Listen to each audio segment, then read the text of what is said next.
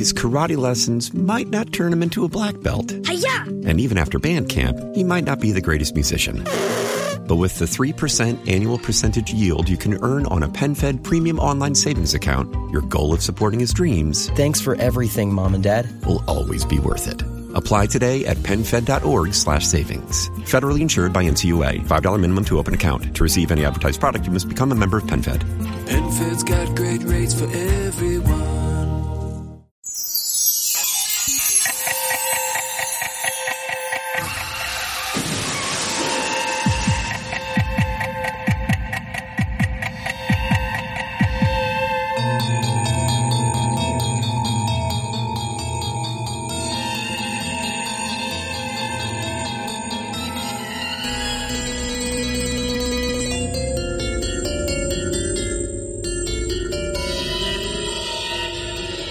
Hi there, I'm Chris Stashew.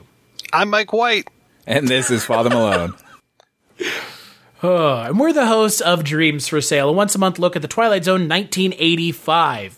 The reboot of the show that wasn't canceled. Well, it was...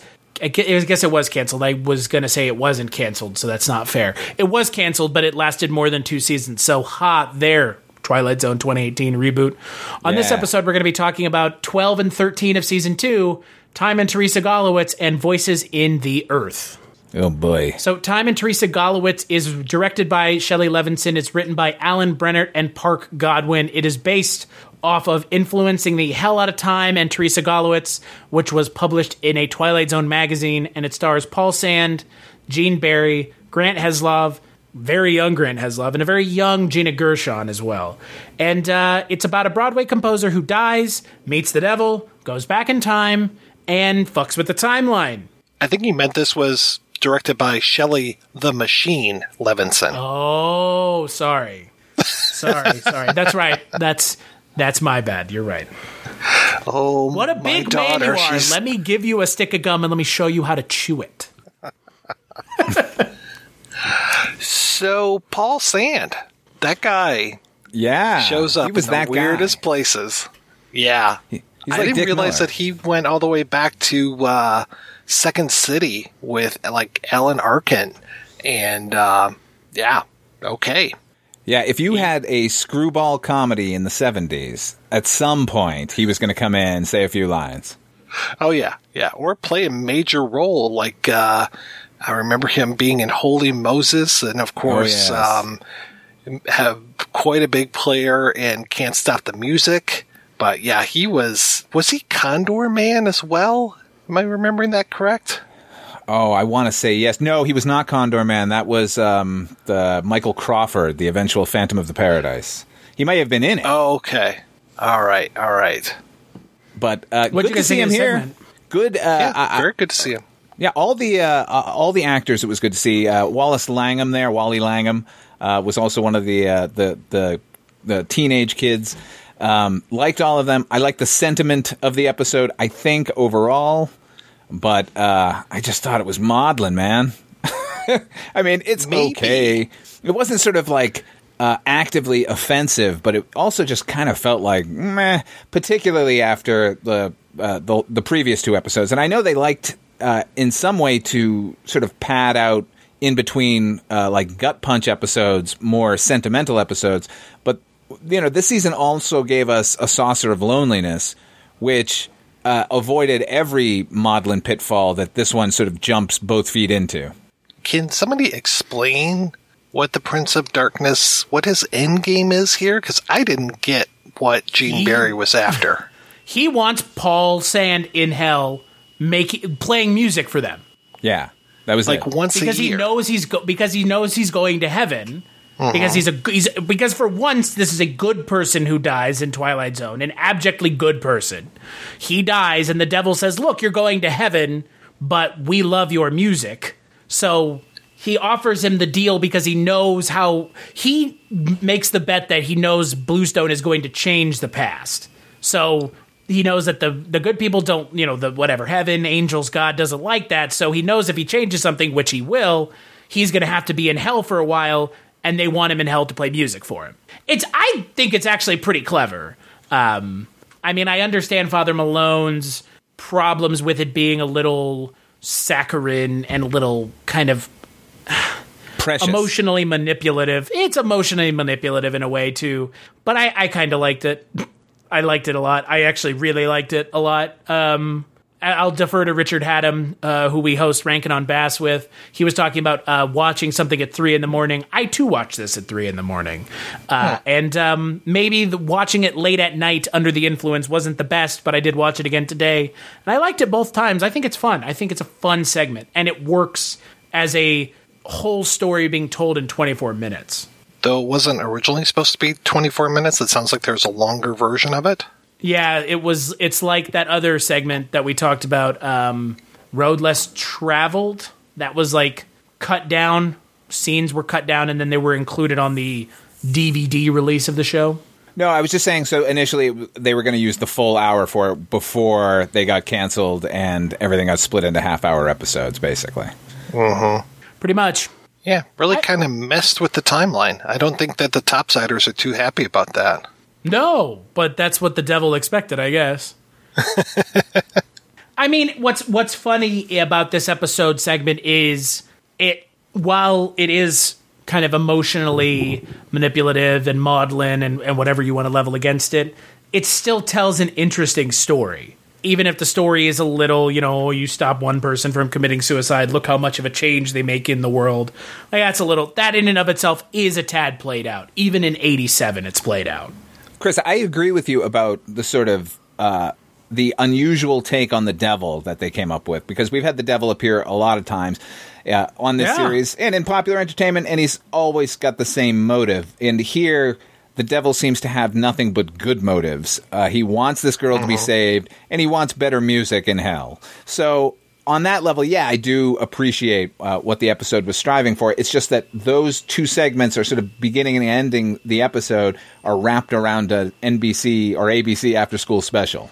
Yeah, I mean, again, I can see that 100%.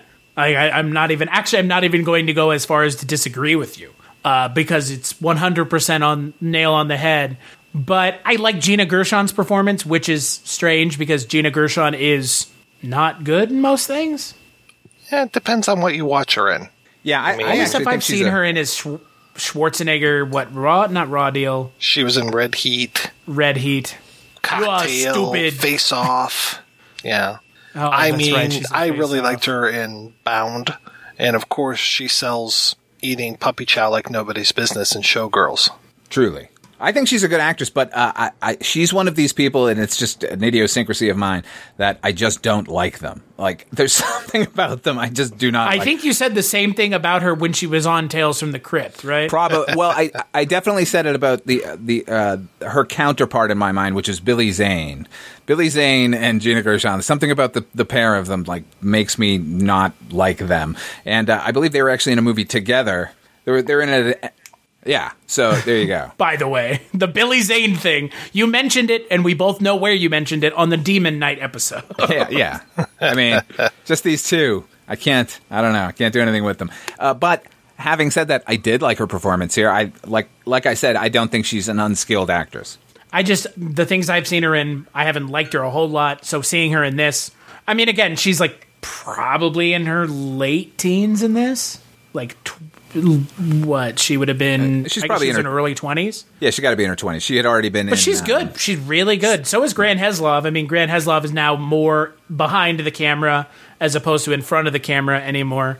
But he's also really good in this. So he plays a good version of that Paul Sand character. It took me a while to realize that he was playing the Paul Sand character because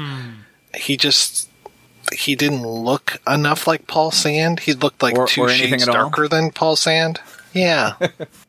I mean, good on them for just picking a good actor and not somebody who just resembles the lead. But, I agree with you. They couldn't be more dissimilar looking. But it was nice seeing him as such a young man because, I mostly know him for stuff like, I don't know, Enemy of the State and The Scorpion King. True Lies. Yeah, trying not to remember True Lies. Oh, man. I really dislike that movie. I know. I don't get it. I mean, I get it, but I don't. I like it. He played a character called Faisal in that movie, which, True Lies is just very, very anti-Arab to me. And, watching it was just very painful, just how anti-Arab it was. And maybe I haven't seen it. I haven't even seen it in a while. Well, not you know of. You told Richard you're not Arabic. But Right. But he says I could pass. Yeah, he did. He was like, you could be part of the tribe, my friend. I saw that movie in the theater. That was enough. I mean, Tia Carrera. Oh, foo-fa. Yeah. And then that part where they bad actresses. And then that part where they drop the Uzi and it fires as it goes down the stairs. Classic James Cameron.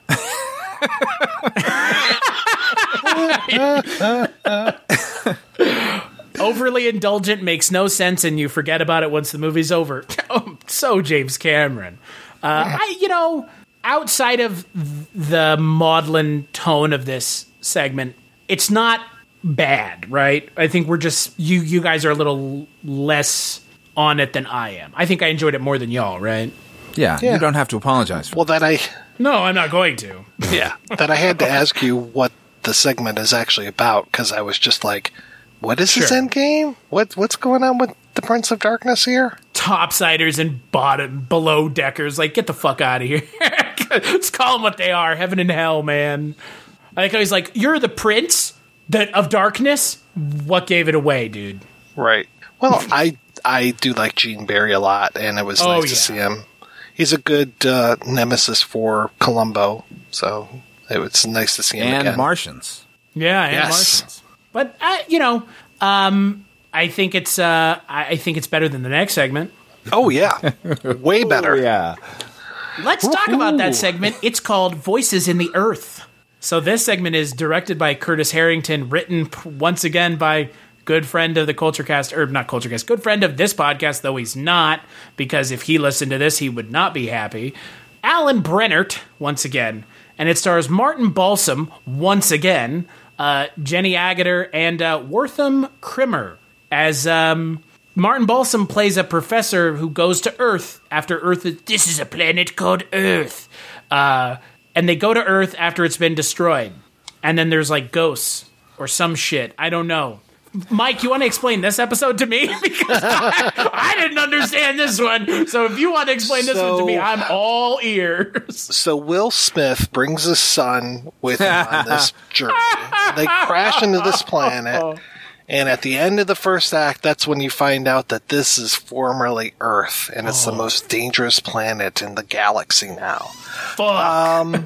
This felt like this was before Star Trek The Next Generation rebooted, and we probably all remember how bad the first season of Star Trek TNG was. This felt like a cast-off from TNG.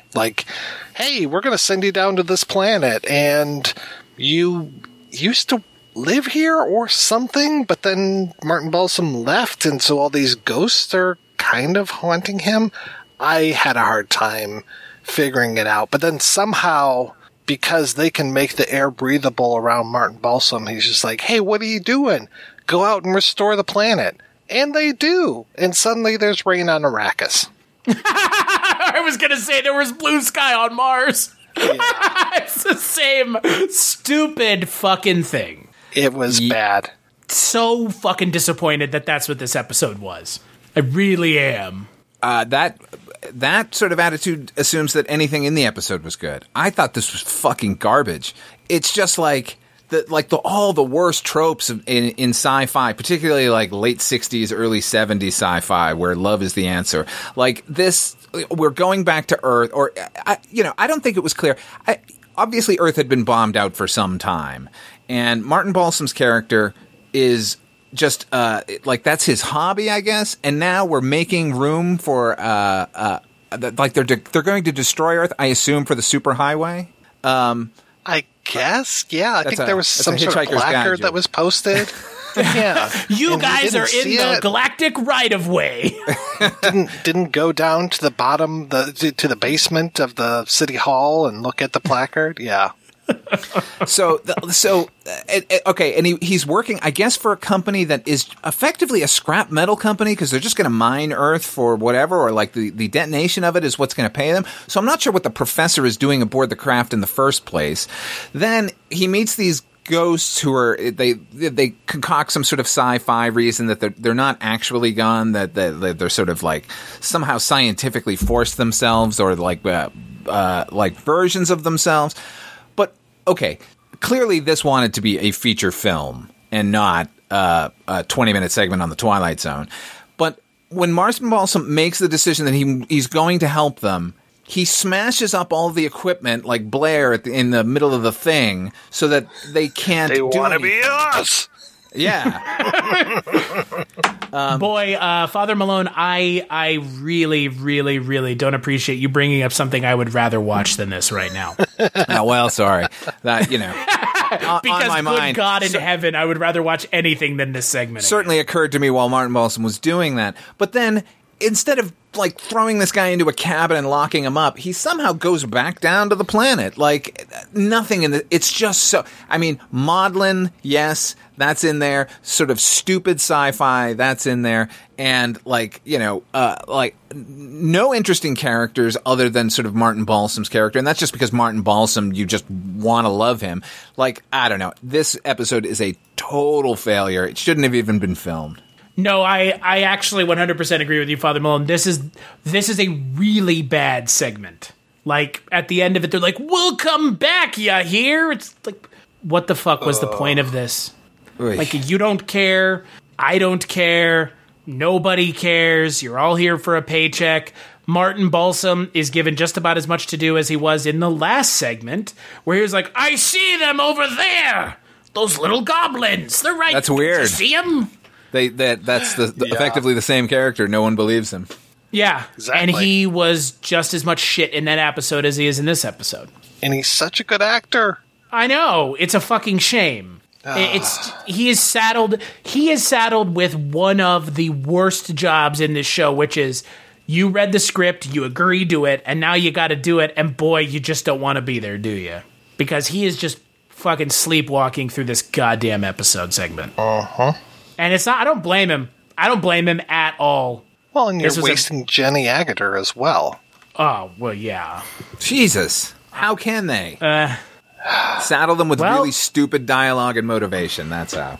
Mm-hmm. Yeah. It's... This show has some moments of really good writing, and then a lot of moments like this one. And look, Jenny Agutter, this is her second time in the show. And this is far removed from last time, because in that Camelot episode, she was pretty good. Yeah. Oh, yeah. I'd rather watch that Camelot thing for sure over this. Oh, yeah. Totally. Oh yeah. This is just... Yeah. The Camelot episode had missteps. This entire thing is a misstep. It's what's weird to me is, like, I guess what I don't understand is when they sat down to write this segment, what were they going for? Like, what? No, like because, like, with something like Time and Teresa Golowitz, like, I would say, even if you didn't like what they were going for, they still succeeded in doing that. I don't know what this segment's story was supposed to be. Does that make sense? Yeah. Like, were they trying to tell a story about how we should take care of the planet, or that there's always hope in the future even if we do fuck the planet up, so keep fucking it up? You know what? Let me mention the one moment I did like, where they're like, "Yeah, you have to do this for us," and he was like, "Yeah, no, you had your chance and you did nothing. I'm not helping you at all." Like that moment felt real, and the rest of it felt like saccharine formula. What I also didn't understand was why didn't they show themselves when he asked them to? Oh yeah, another great moment in this one. What is this? Suddenly they're one Shrek? foggy evening. Talk, donkey, talk. Like, I don't want to talk. Like, what? This segment is just... Oof. I think, Father Malone, I normally try not to get heated about things, but I think you're right. This is bad. So bad that it doesn't deserve to exist. Yeah, I vaguely remembered watching it as a kid, and then as soon as it started up, I was like, oh, fuck, it's this one. It's this one. Yeah. Well, here's to hoping that the final episode of Season 2 is much better than this one, because, boy, it does not have far to go at all. Bring back the Shadow Man. Yeah, really. So on the next and final episode of Season 2 of Dreams for Sale, we're going to be taking a look at the 14th and 15th episodes of the season, Song of the Younger World and The Girl I Married. Until then, where can people find you, Father Malone? You can check me out at fathermalone.com. I got links to a lot of my stuff there, including Dark Destinations, the podcast I write and produce. It's a half-hour radio drama. You can also hear me over on Chronicles from the Crypt, the show Chris and I do about the HBO television series Tales from the Crypt. But it is coming to an end. Yes. But you'll be able to listen to the entire show on the RSS feed, so no worries if you haven't listened to it up until this point. But if you listen to this show, anthology series are probably your bag, as with TV shows like Barney Miller. So on that note, where can people find you, Mike? You can find me over at projectionboothpodcast.com. And yeah, you're talking about Barney Miller. Barney Miller, The Life and Times of Captain Barney Miller. That's a podcast that we do once a month where we look at old episodes of Barney Miller. And as for me, you can find me on Twitter at Christmas Claus. They've mentioned most of the places you can find me. I'll mention one more. The Culture Cast, that's a movie podcast that I do once a week where we talk about film. You know, movies. Like a longer version of what we talked about today. So that's where you can find me. As for this show, you can find this show at TwilightZone85.com or TwilightZone85 on Twitter. Big thanks, as always, to Roxy Drive and Neutron Dreams for the music for the podcast, and we'll catch you on the next episode.